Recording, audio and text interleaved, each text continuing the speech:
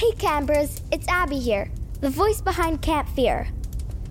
I just wanted to let you know that there will be no new episode this week. We're still getting ready for an epic second part of No Signal next week. In the meantime, have you checked out our sister podcast yet? It's called PT Logan's 5 Minutes of Terror, and it's great for those on the go. Terror in bite-sized pieces. The best part? There's a new episode every single weekday. Just keep listening to hear 2 of my favorite episodes, Milkshake and Wig. See you next week, campers, and don't forget to bring your fears and leave in, well, leave with a chill and a smile.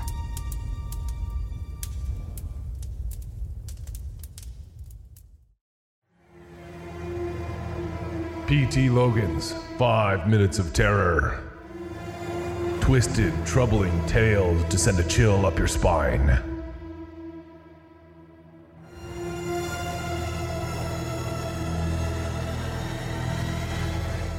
Milkshake. Morty's ice cream shop makes the best milkshakes. Everyone in town knows that. But unlike some of the newer ice cream parlors in town, Morty's only serves 3 flavors. Classic chocolate, vanilla, and strawberry. No twists, no swirls, no cotton candy, tiger tail, strawberry cheesecake, magic potion, or cherry overload extravaganza. Just chocolate, vanilla, and strawberry. They also only have 2 sizes, small and large, but they do have 3 different thicknesses. Thick, thicker, and thickest. Morty is a master when it comes to making milkshakes, but not so creative when it comes to naming them. "What can I get for you girls today?" Morty asks from behind the counter. "I'll have a small chocolate, thick," Sally says. "And I'll have a large vanilla, thicker," Francine says next, her words coming out as if she had won something. Morty nods and then turns to face me. "And what would you like?" Normally, I'd order a large, thick strawberry, but for some reason, my eyes are drawn to the word thickest on the board.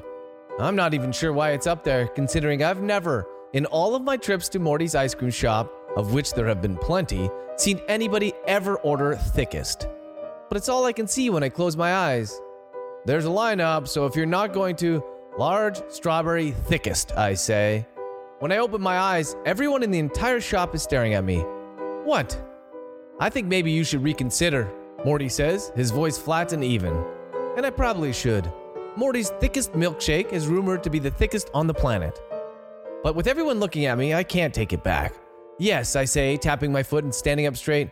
"I want a large strawberry thickest milkshake. Thickest you got." Morty stares at me for a moment longer, giving me the opportunity to change my mind if I want to, but I don't. "Suit yourself," he eventually says with a shrug. A few minutes later, Morty returns with Sally's small thick milkshake and Francine's large vanilla thicker milkshake, and he places them on the counter. "Where's mine?" I ask. "It's coming," Morty replies as he disappears out of sight. It takes Morty a whole 5 minutes to return with my milkshake, and when he does, he's sweating from head to toe, and his otherwise clean apron is covered in red splatter. He looks more like a butcher than an ice cream parlor operator.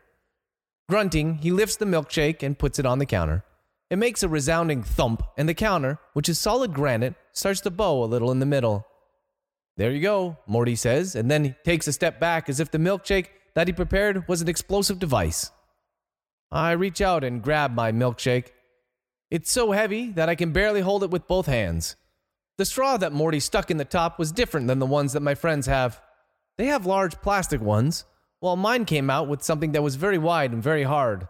Metal, maybe. "I can't believe you ordered that," Francine whispers. "Why not? It's just a milkshake." "Just a milkshake?" Sally says. "Well, if that's the case, go on, try it." For some reason, I hesitate. "Well," Sally and Francine urge. "Fine." I slowly bring the straw to my lips and begin to suck. Nothing happens. I suck some more, but still nothing happens. The milkshake doesn't even budge. It's like concrete. What the heck?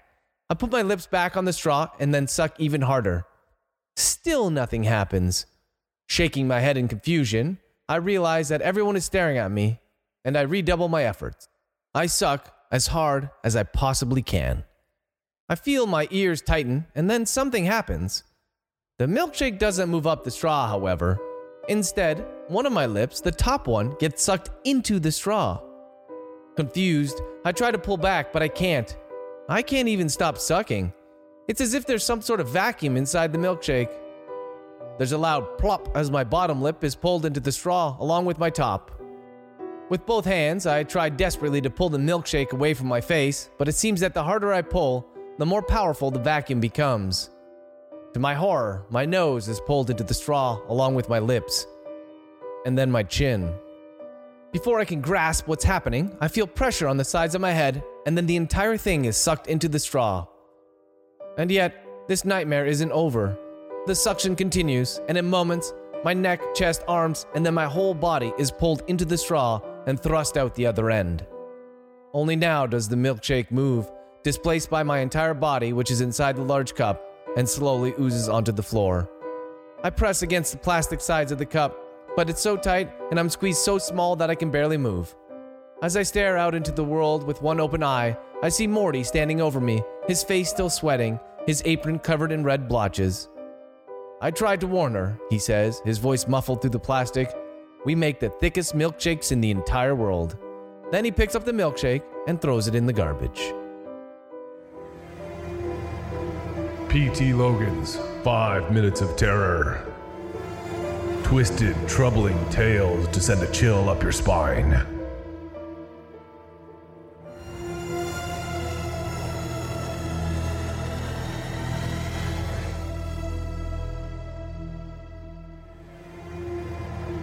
P.T. Logan's 5 Minutes of Terror. Twisted, troubling tales to send a chill up your spine.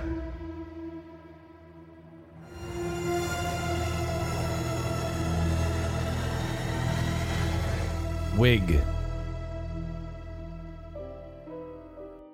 No way, are you nuts? Johnny asked. Mark adjusted his glasses, pushing them up his nose. I dare you. Johnny, I dare you to take off Mr. Donald's wig.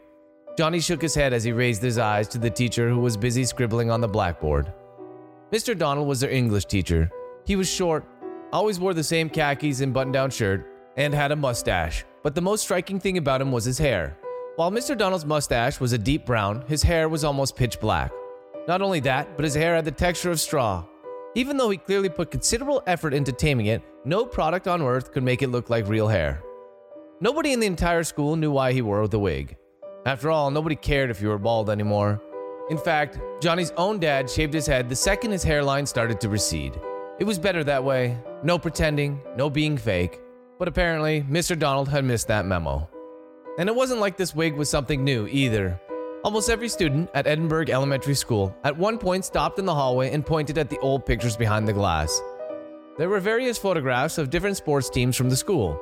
The track team, the soccer team, even the chess club. And in them, even though some dated back 20 years, Mr. Donald could be seen smiling broadly.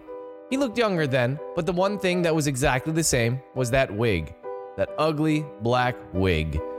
Every so often during lunchtime, Mr. Donald's wig was brought up. Questions ranged from, what is it made of? Is it highly flammable? Does he wash it?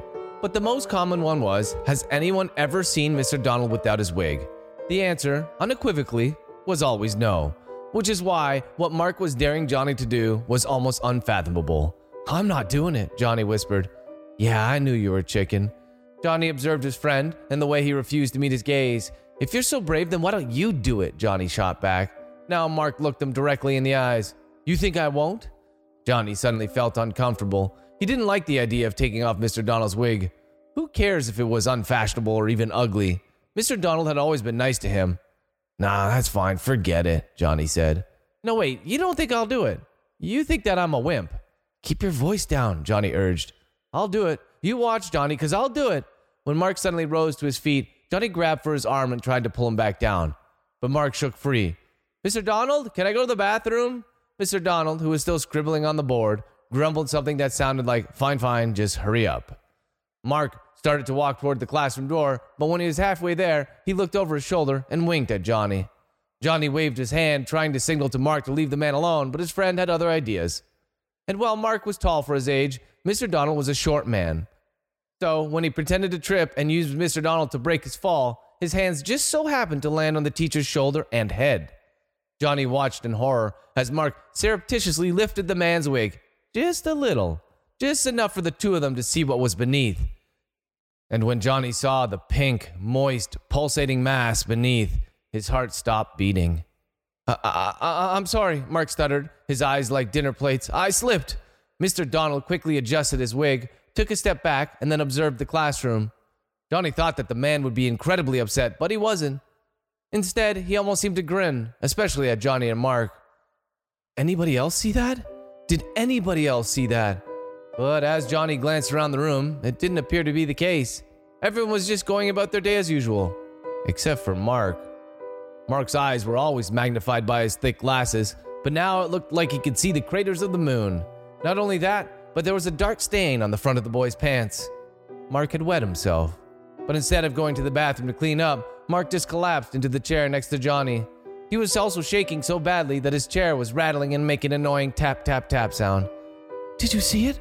Mark whispered when Mr. Donald went back to writing on the blackboard. Johnny wasn't sure what he'd seen, so he half nodded and half shook his head. I saw it. Mark's voice was barely audible now. I'm not sure what I saw. I saw something, but what did you see? Johnny asked in the same whisper. Mark, what did you see beneath the wig? Mark swallowed hard, a sound that seemed impossibly loud in the otherwise quiet classroom. His brain, Mark said quietly. I saw Mr. Donald's brain beneath that wig. P.T. Logan's 5 Minutes of Terror. Twisted, troubling tales to send a chill up your spine.